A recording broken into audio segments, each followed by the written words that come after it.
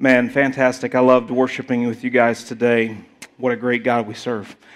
So today kicks off our discipleship conference, and I'm really excited about that. Somebody asked me this week, they were like, so that's kind of just for pastors during the week, right? And I was like, no.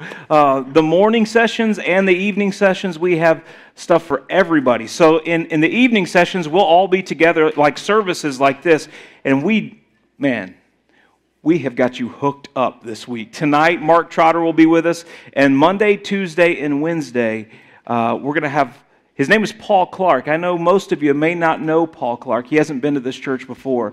A missionary to Colombia. He's been there about 35 years, and where he started a mother church that has produced 40 daughter, granddaughter, great-granddaughter churches. Praise the Lord, man. He's doing an awesome work, and the way he's doing it is through biblical discipleship. And so I'm excited about that. But you know, when we use the word discipleship, it's a buzzword, man. You could go to the Christian bookstore, go to christianbook.com and look up discipleship, and there will be hundreds and thousands of books that you could buy. Topics written about discipleship. If you Google it, if Google is still what you use, I'm sorry. But if you Google it, you'll find lots of information. Everybody's talking about discipleship. In fact, this isn't the only discipleship conference, man. They're all over the places. But when we say discipleship, I often say that sometimes Christians, we have the same vocabulary, but we have a different dictionary. What we mean by discipleship may be something different than what they mean by discipleship. And when you first start talking about discipleship, and we value discipleship, and people will talk about spiritual growth, and you start getting excited, and you think, oh yes, man, I'm all about this. So you start talking about discipleship, and to them it may just be Sunday school. Or I trained somebody in our parking lot ministry to help them park cars, and so I've discipled that guy. And so we mean something different when we start talking about discipleship. So for our church, what we've done is we've examined the life of Jesus and to look at what he did with those 12 men who he trained. And that's what we would base our discipleship ministry on. We see that communicated in 2 Peter chapter 1 and maybe outlined succinctly when the Bible tells us that we have faith, that's good, but you need to add to your faith. After you come to salvation, that's a birth, but you need to grow up. And so that's what we're talking about with discipleship. And so just to throw a dictionary definition at you, maybe I'd say personally leading a person to be a fully devoted follower of Christ. That's what discipleship is. And so we're going to talk about that.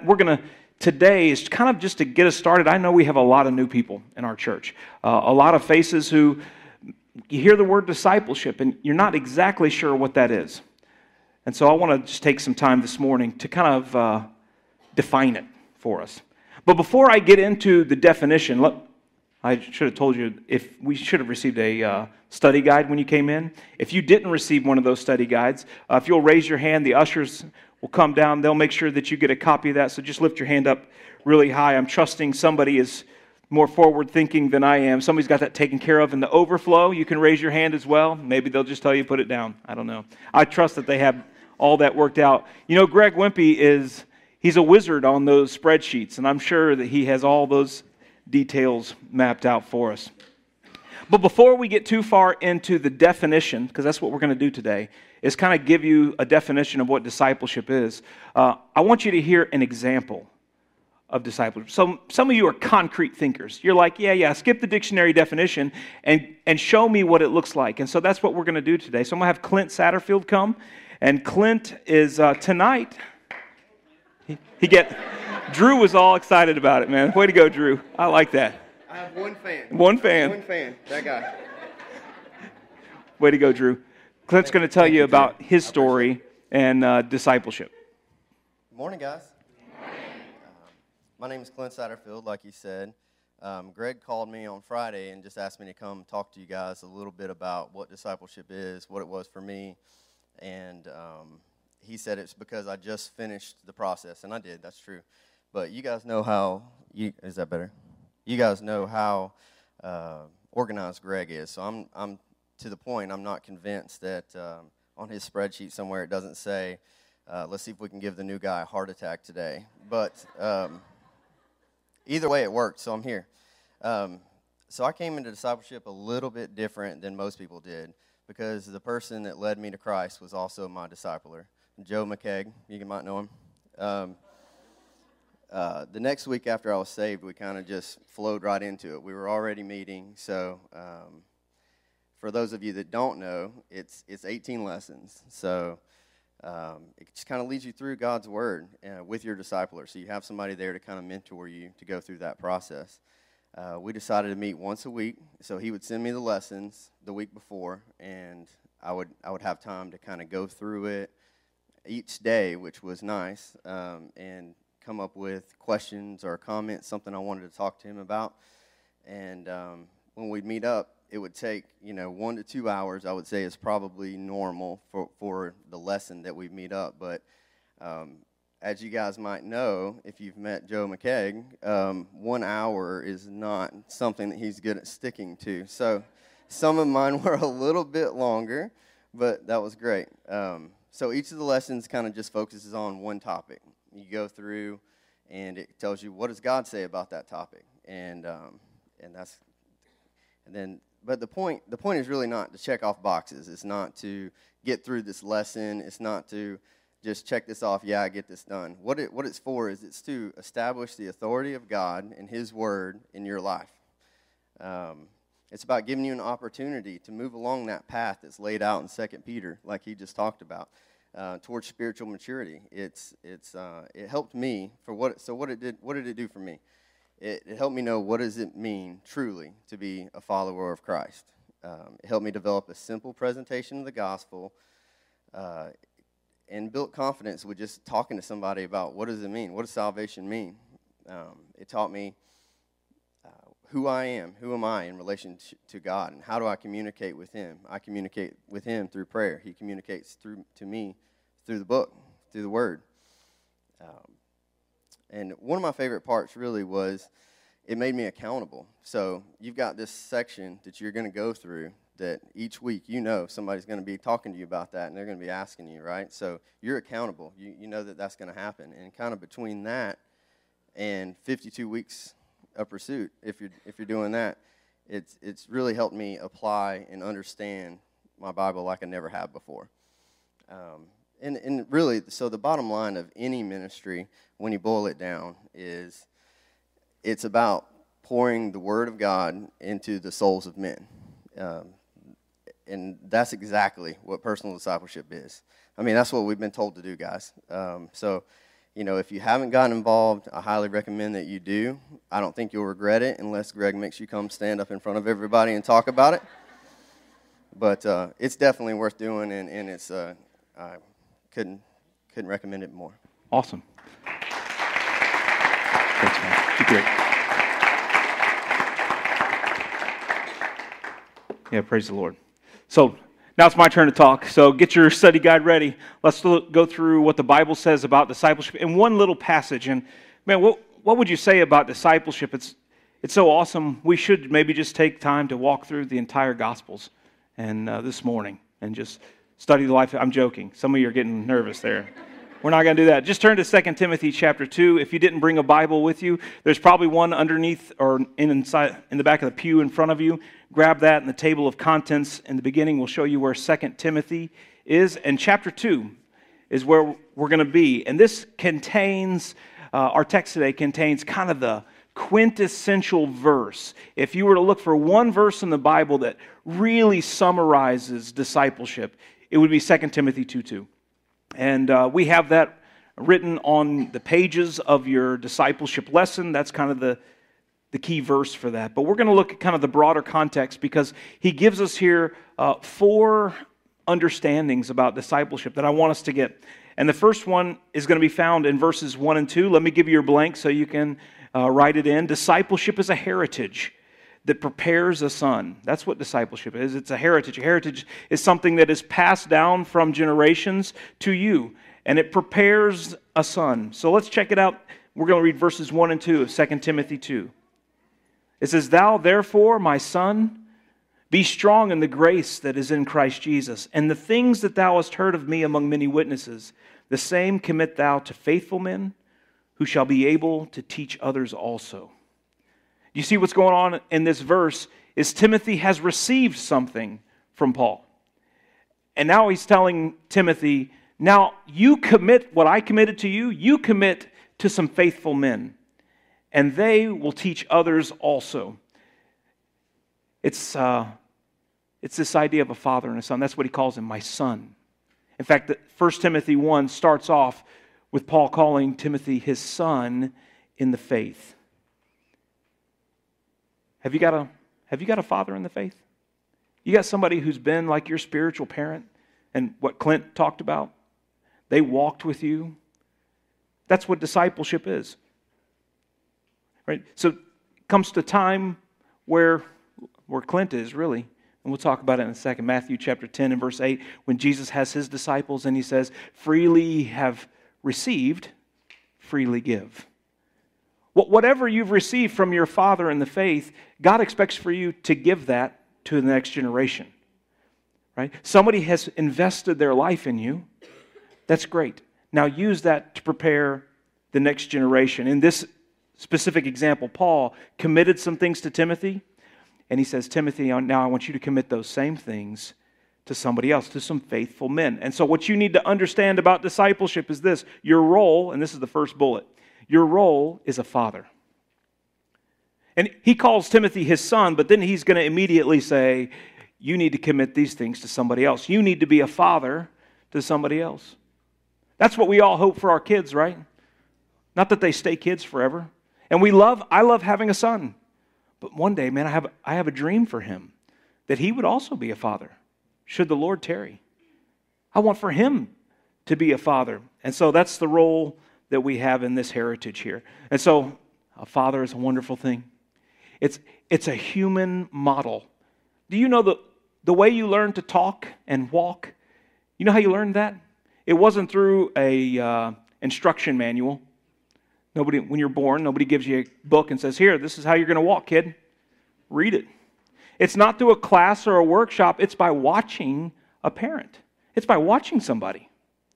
That's the way you learn to walk. That's the way you learn to talk. And it's so true in our spiritual life as well. When you're born again, you're a baby, and you need to learn how to walk with God and how to talk to God and how to interact with other people. You need to learn how to forgive when somebody hurts you. You need to learn how to treat other people. You need to learn how to pray. You need to learn how to read God's Word. And we do that through a human parent, through a father. That's what God wants us to be to somebody. And I love this example with Clint, because the person who fathered him in the faith is the same person who helped him be born again. That's the most natural way, that you would go lead somebody to Christ and then raise them. That's the way we do with our kids, by the way. Sometimes there's a need for adoption, and that's a beautiful thing. But the most natural way and the most common way is through our own reproduction. That's the way it ought to be with the gospel of Jesus Christ, that we would bring someone to be born again and then we would father them in the faith, right? And so some of you you're not really grasping it yet. I'm trying, but you're filling out your blanks and crayons, and so we need to do something a little bit more here. Let me show you 1 Thessalonians chapter 2, verses 10 and 11. Maybe you've never thought about, what does it mean to be a father? How do I do that? Well, Paul talks to the church at Thessalonica, and he tells them, ye are witnesses. Ye is just the Bible's word for y'all. It's you plural. Ye are witnesses, and God also, how holily and justly and unblameably we behaved ourselves among you that believe. He said, you witnessed that stuff from us. You saw our behavior. And he says 3 things that they saw about his behavior. They could look at his life and see how holy and justly and unblameably he behaved himself. And he's actually speaking about Paul, Timothy, and Silas here. That's why it's plural, ourselves. So there's a part of parenting that is just living the life in front of them. We often say it's better caught than taught. Right? So your kids are watching you. And have you ever noticed that when you tell your kids to be respectful, but then they start saying the things that come out of your mouth, and you're like, oh, well, maybe I taught them how to do that. I was telling them one thing, but I was showing them something else. And Paul is saying there's a showing part of being a discipler, a disciple maker, where you're demonstrating a life a behavior in front of them. But then he goes on and he says, as ye know how we exhorted and comforted and charged every one of you as a father doth his children. So a father both shows you a behavior and they teach you with their words. And I love he gave you 3 things on each one. But one has to do with your behavior and one has to do with your words. It's not enough just to live a good life in front of your kids. You need to talk to them. You need to teach them. You need to charge them.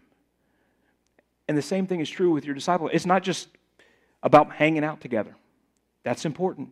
Let them see your life. Let them witness how when you mess up, what do you do? They'll learn when they mess up what they do. But you also have to teach them with your words. But here's the conflict in our culture. In our culture, we're much better at teaching than we are about demonstrating. We're better with telling them the words than we are with showing them the behavior. And that's not necessarily because we're hypocrites and our behavior is wrong. Sometimes it is. Sometimes we just are kind of messed up on what it means to train. So that's not just us, though. Actually, like almost 2,000 years ago, Paul writes to the church at Corinth, and he tells them that's their problem too. And if you ever read 1 Corinthians, you know they're full of problems. They've got all kinds of conflict in the church, and centrally, it's because they're babes in Christ, and so they have lots of problems. So let me read to you. It's up on the screen, 1 Corinthians 4, verses 14 through 16. He says, I write not these things to shame you. I'm not trying to shame you, but as my beloved sons, I warn you. So implicitly, this is kind of shameful, but explicitly, this is dangerous. He's giving them a warning. For though you have 10,000 instructors in Christ, yet have you not many fathers. For in Christ Jesus I have begotten you through the gospel. Wherefore I beseech you, be ye followers of me. Being a father is about demonstrating with your life and teaching with your words. Both of those things. And in our culture, just like in Corinth, we got 10,000 instructors. You can go to a Christian bookstore or Amazon, however you do your shopping, and you can find a plethora of information. There are universities everywhere. You can go to classes. But you know what? All this instruction corresponds to a time where we have more heresy. And people are less mature than they ever were. Why? Because we don't have many fathers. It's dangerous. So you got a responsibility as a father, and it's this is your blank. Your responsibility is to commit. That's what he tells him. The things that thou hast heard of me among many witnesses, the same commit to faithful men. That means to entrust them, to put them in charge of it. What things is he talking about? The things. Well, it's the things that thou hast heard of me, and he's referring to the words of his teaching, the doctrines. Right? And so I'm going to skip one on you. I can't even tell who's up there. I'm going to skip one to Titus chapter 1 and verse 3. I want you to see what was committed to Paul.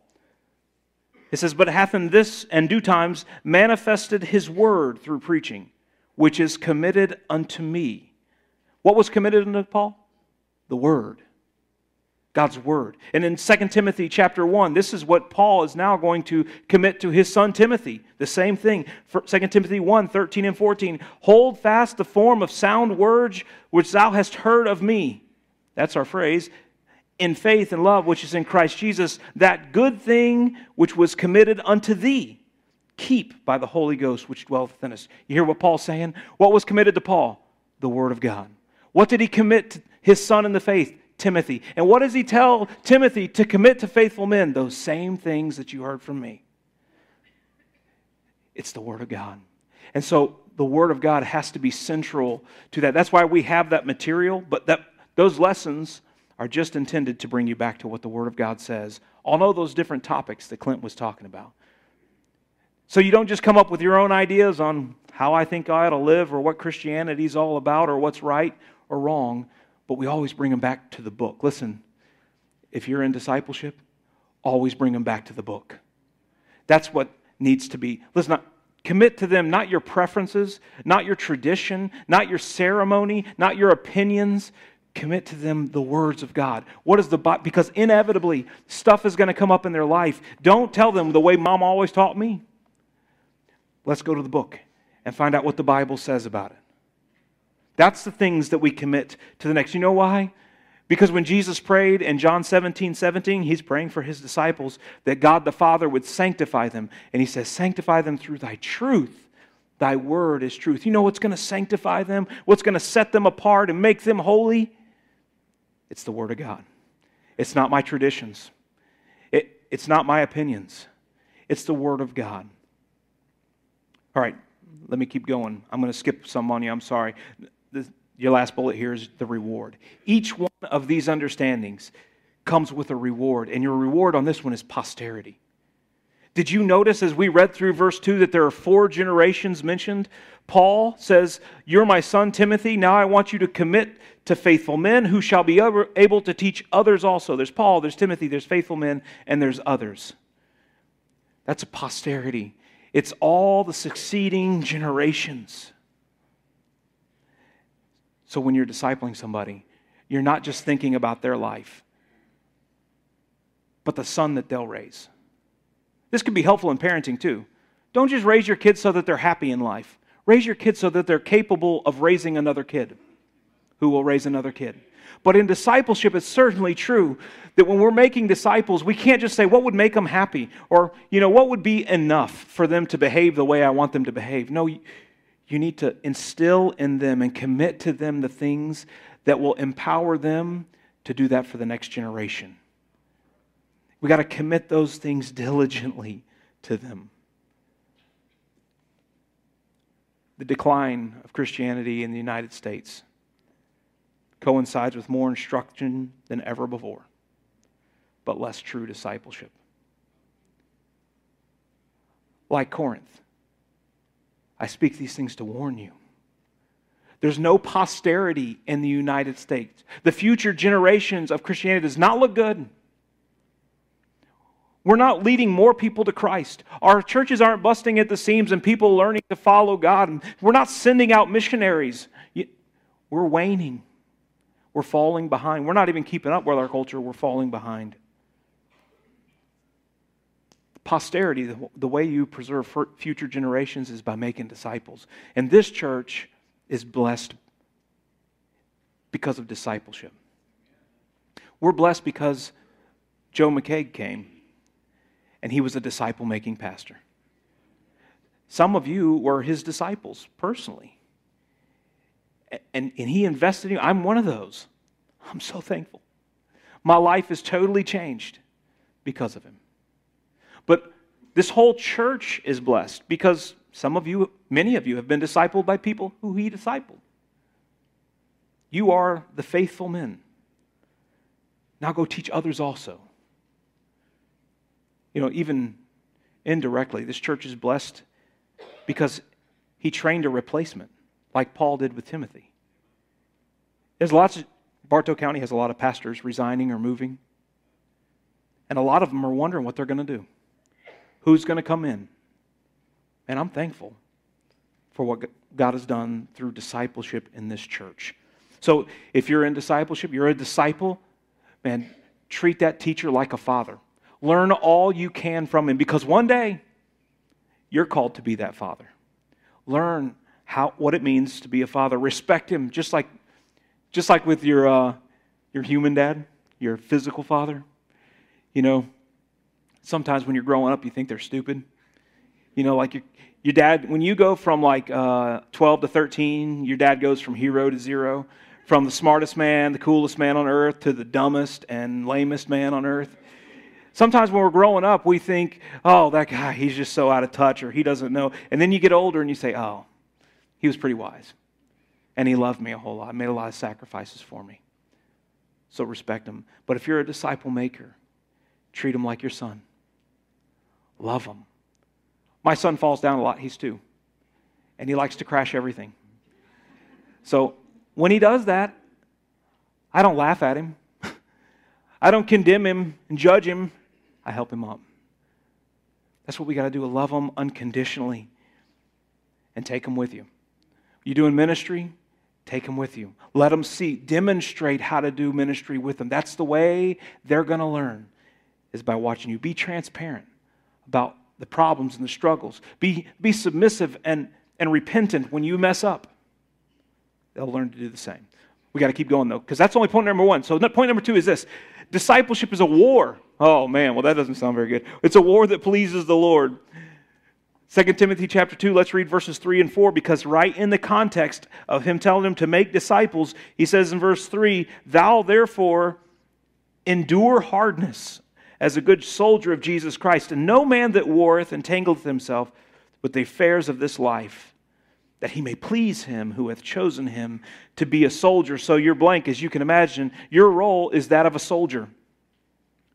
What happens, Colossians chapter 1 says that when you are saved, you are translated out of the kingdom of Satan into the kingdom of God. And in this kingdom, you have been chosen to be a soldier. Some of you have served in the armed forces. Thank you. But you know what happens? When you're a soldier, you're not called to a life of comfort and ease and convenience and luxury. No, you're eating MREs, which are terrible, by the way. You're living in places we don't want to live, in housing that we don't want to live. It's not a life of comfort. That's why he says endure hardness. And you better know this.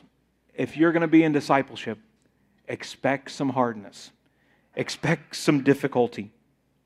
And so that's where your next blank comes in. Your responsibility, he says, is to endure. Endure that hardness. You don't have to love it. Just endure it. Discipleship gets messy. Because as you get involved in people's life, what you find out is, hey, we're all sinners. And this new disciple that you have, he has a history of serving the devil and satisfying his flesh and fitting in with the world. And when he starts to be sanctified through the Word of God being implanted into his heart, you know what's going to happen? The devil's not going to be real happy that a soldier's being trained. And his flesh isn't going to be happy that now it's going to have to surrender control. No, it's going to fight for control. And you're going to have a mess on your hands. And the world that he lives in, they're not going to be celebrating. Oh, you're following Jesus. You don't do the things that we're doing. You think that's wrong now. Oh, so good for you. No, they're going to fight. In fact, Jesus said, if you'd have been like the world, they'd have loved you. But because you're like me, they hate you. And they're going to face opposition all the way around. So endure hardness. Fight for your disciple, not against your disciple. So get down and pray for them. Fight that spiritual battle with them and endure those times. Some of you, God bless you, you've got 3-year-olds. I was telling somebody this week, they call it the terrible 2s. It's got nothing on the 3s. They said it's got nothing on the 4s. So, Some of you got teenagers. Listen, endure hardness. In discipleship, you're going to have problems. You're going to have conflict. Not everything is going to be rosy all the time. So he tells them to endure hardness, and he says that no man that warreth, no soldier, entangles himself with the affairs of this life. There are lots of things to get caught up in life. Your schedule, that's one. Time. People say money is our God, and maybe so. But maybe time is your God. And that schedule, man, I don't have time for all that. Finances can certainly be. Feelings can be. The affairs of this life. Look at the way Jesus says it when he tells the story of the seed that was sown among thorns. Luke 8:14 is on the screen. It says, "And that which fell among thorns are they which, when they have heard, go forth and are choked with the cares and the riches and the pleasures of this life, and bring no fruit to perfection." Listen, as a disciple maker, if you get tangled up in the affairs of this life, you're not going to have fruit. You're not going to have disciples that are following the Lord. So let me just say, even this week, there are lots of affairs of this life that could keep you from being here. But discipleship is a war. And so endure hardness. There are going to be some things you got to give up. I've talked to some people this week. You're taking off work or you're rearranging your schedule, or you're not going to ball practice, or all the different things that you're involved in, making sacrifices because you're devoted to the cause.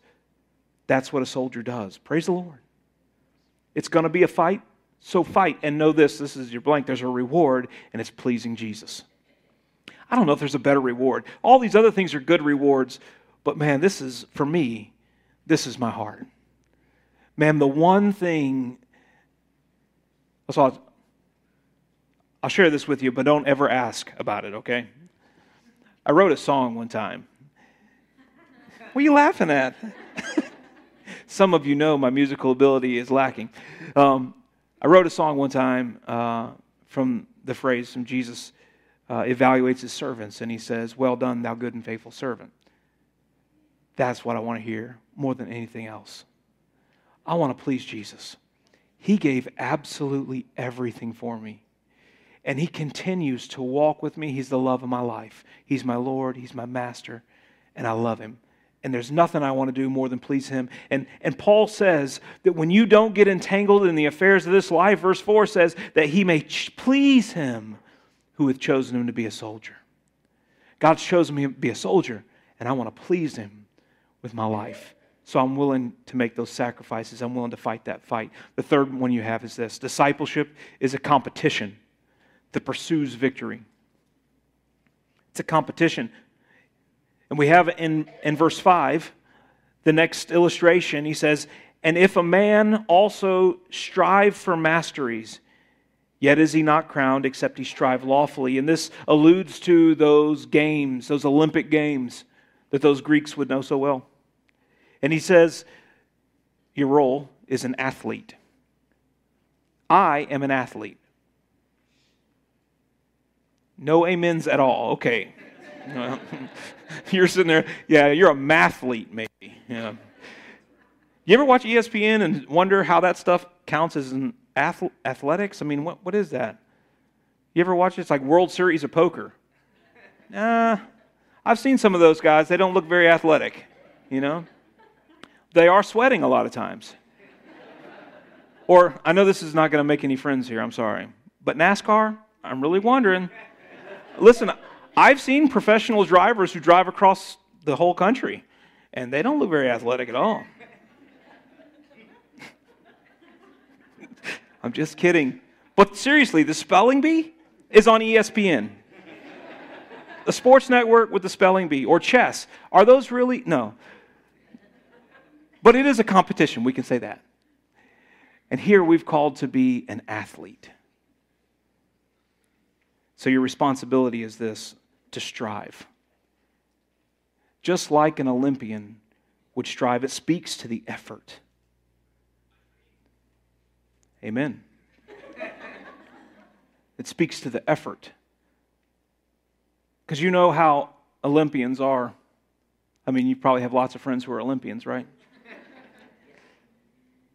Maybe you know somebody who's in another sport and they don't do the things you do. They don't eat the things I eat because they don't want to look like I look. And when we're going to go do something and hang out, they got to go to practice, right? So it takes effort to strive for the mastery. That's what you've been called to do. Colossians 1:28 and 29 is on the screen. Paul says, "Whom we preach, warning every man and teaching every man in all wisdom." Why? That we may present every man perfect in Christ Jesus. And in previous weeks, we've talked about that perfect is completion. It's talking about bring them to maturity in Christ. And as he talks about, we want to present every man perfect. We want to grow them up in their faith.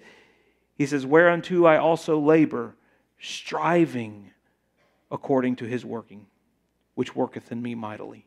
Oh, I love that part, and we'll get back to the striving part. But did you notice that all the while Paul is striving to perfect disciples, that God's working in him? Some of you ain't feeling me like I need you to be feeling me, but when we talk about the levels of spiritual growth, or the stages of spiritual growth, when you complete personal discipleship, praise the Lord. That's a milestone. It's kind of like when your kid gets out of elementary school. Man, that's a milestone. But they're not done growing. right? There comes time in your life when it's not just so much that you need to learn for your development, but then you need to do for your development. We'll talk a little bit more about it tonight. But he says he's striving to present every man perfect, to make disciples that are grown to maturity. We talked about 2 Peter 1. The way that it says it is giving all diligence, add to your faith. So it's going to take some effort, but there's a reward in it, right? All of that sacrifice those Olympians do, what do they do it for? A medal, right? To be the best, to be recognized with a reward, stand on that podium. So the reward is a crown. That's what he says in our text. That yet he is not crowned except he strive lawfully. By the way, that lawfully, that's in accordance with God's word. But there's a crown to be won. And Paul talks about it in 1 Corinthians 9, 24 and 25 quickly. Know ye not that they which run in a race run all, but one receiveth the prize? So run that ye may obtain. And every man that striveth for the mastery, those are our words, is temperate in all things, that they may do it to obtain a corruptible crown, but we an incorruptible crown. Olympians, they do it for a gold, it's a gold or a silver or a bronze, or even recognition that's corruptible. But we have such a greater reward coming, something that's incorruptible, but it takes temperance. You know, when you temper steel or you temper glass, you have to heat it up. There's some trials that come with that. And you have to add elements to it, and you have to take elements away to make it strong enough to be used. And in your life, you're going to have to add some things to your life. You're going to have to take away some things from your life so that you can focus on the work that God's called you and fulfill your purpose. Last one is this. Discipleship is a garden that produces a harvest. Discipleship is a garden that produces a harvest. And that's what we have in verse 6. It says, the husbandman that laboreth must be first partaker of the fruits. The husbandman, you use that word a lot, don't you? That's a cultivator, that's a gardener, it's a farmer. And so that's your blank, is your role in discipleship is a farmer. And God uses this all the time. He says that we need to be plowing. He says we need to be sowing the Word of God, that we need to be watering, that we need to be harvesting, reaping. We're farmers. That's what discipleship is like. You take the seed of God's Word and you plant it in somebody's heart and you water it and you keep the weeds away, and eventually it produces fruit. It produces a harvest. So your responsibility in this one, he says, is to labor. The husbandman that laboreth, that means work. Because farming takes work. Fruitfulness is natural, but it's not automatic. And that's the way it'll be with disciples too. If you want fruit, it's natural, but it's not automatic. It's going to take work. It's going to take time. You know, the thing about farming is, you don't go out one day, throw a seed in the ground. Oh, there it is. No, it takes a long time. More time than I got patience for. I don't even do that stuff. Some of you do. You know what it's like. There's totally different seasons for planting, for harvesting.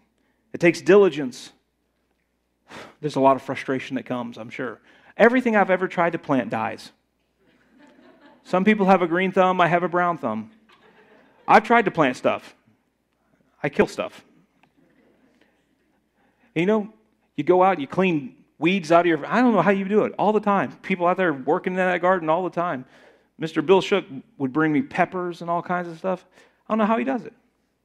It takes a lot of work, a lot of diligence to stay at it. There are going to be things that are outside of your control, like weather, right? Rodents, insects.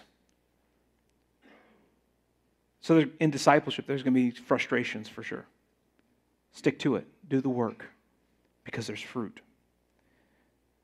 1 Corinthians 15:58, when Paul talks about the work of the Lord, that work of making disciples, he says to be steadfast, unmovable, always abounding in the work of the Lord. For as much as you know that your labor is not in vain, it comes with a reward. And so let me tell you what that is in your blank. Your reward is partaking of the fruit. You get to partake of the fruit. See, the farmer is willing to go through all that work because it's going to bring a harvest. And specifically in discipleship, let me tell you about one of the greatest rewards is that fruit. And 3 John in verse 4, John says, I have no greater joy than to see that my children walk in the truth.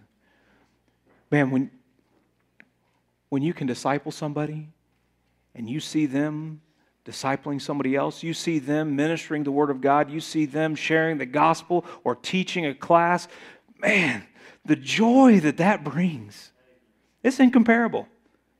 John says, I have no greater joy than that. So there's joy in discipleship from the fruit that comes from it. We got this discipleship conference coming up. Let me encourage you, be here. Some of you, you're not really even sure what this discipleship thing is. You're not really sure how it works in this church. Man, we have a track that, in fact, flip that study guide over.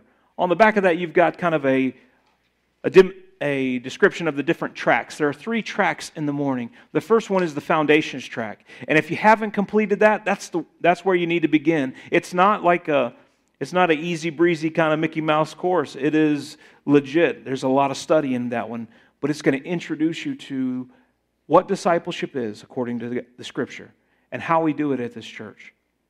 So I encourage you to be here for that.